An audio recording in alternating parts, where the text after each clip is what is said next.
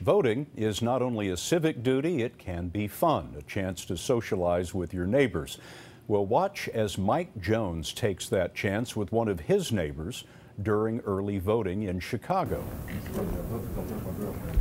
Yes, that was Mike Jones telling the President of the United States to keep his hands off his girlfriend, Aya Cooper. I really wasn't planning on it. I am sorry. Please excuse me. No, there's an example of a brother just embarrassing you for no reason. Embarrassing. Just for no reason whatsoever. I knew he was going to say something smart, but I didn't know what he was going to say. And now you'll be going back home and talking to your friends about that. Because I believe, what's his name? Mike. I can't believe Mike, he is such a fool. He really is. Oh, I was just mortified.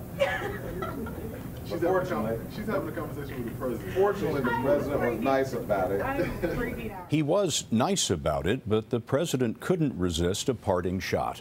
You're going to kiss him, give him something to talk about.